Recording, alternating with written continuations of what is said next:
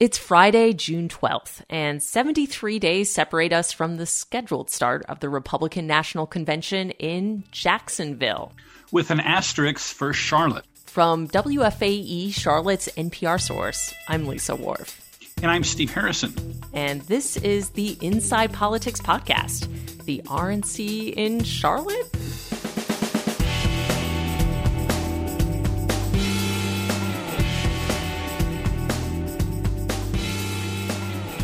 In the last episode of Inside Politics, we said we'd be sure to keep you abreast of any updates regarding the Republican National Convention.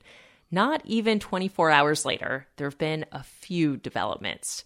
So, Steve, let's get caught up on what happened since we last spoke. So, Lisa, the first bit of news is that the Republican National Committee officially named Jacksonville as the host city for the RNC. It's going to take place over 3 days, August 25th through 27th.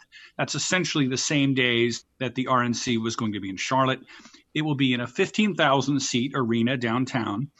All the speeches will be there, including, of course, President Trump's. And like we talked about before, Jacksonville's big advantage in this process is that it has a Republican mayor.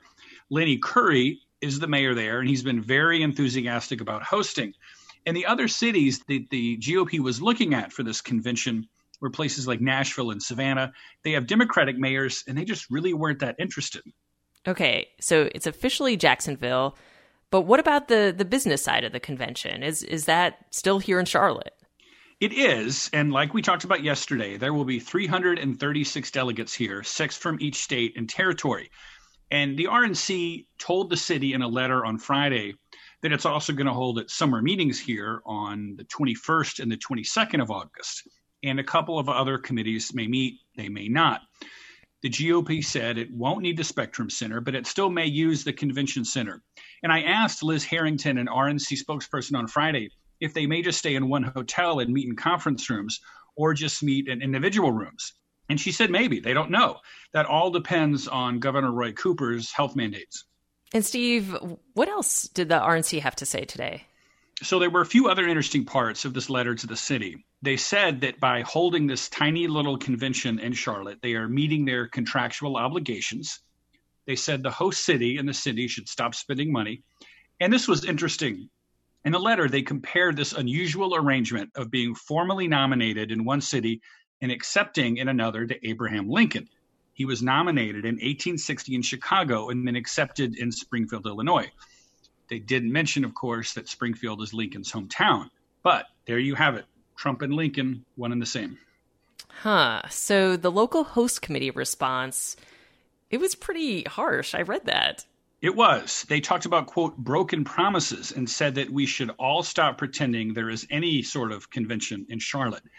And remember, they've raised $50 million for this event. I asked Harrington about that money and whether the RNC in Jacksonville will get it all. She said she doesn't know. That's going to be up to the lawyers. I also asked about this broken promises charge. And she said that's not fair because she said that under North Carolina's rules right now, where you can only have 10 people inside at one time, she said there's just no way they could have any sort of convention here. That's WFAE's political reporter, Steve Harrison. Thanks, Steve. Thanks, Lisa. And that's the latest on the RNC in Charlotte. For more updates, make sure to go to WFAE.org.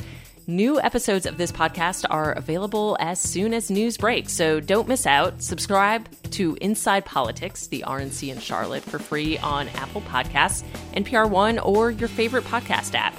If you like the episode, make sure to give it a rating and review on your favorite podcast app. And you can support WFAE's journalism by hitting the donate button on WFAE.org. Until next time, I'm Lisa Wharf. Catch you real soon on Inside Politics, the RNC in Charlotte.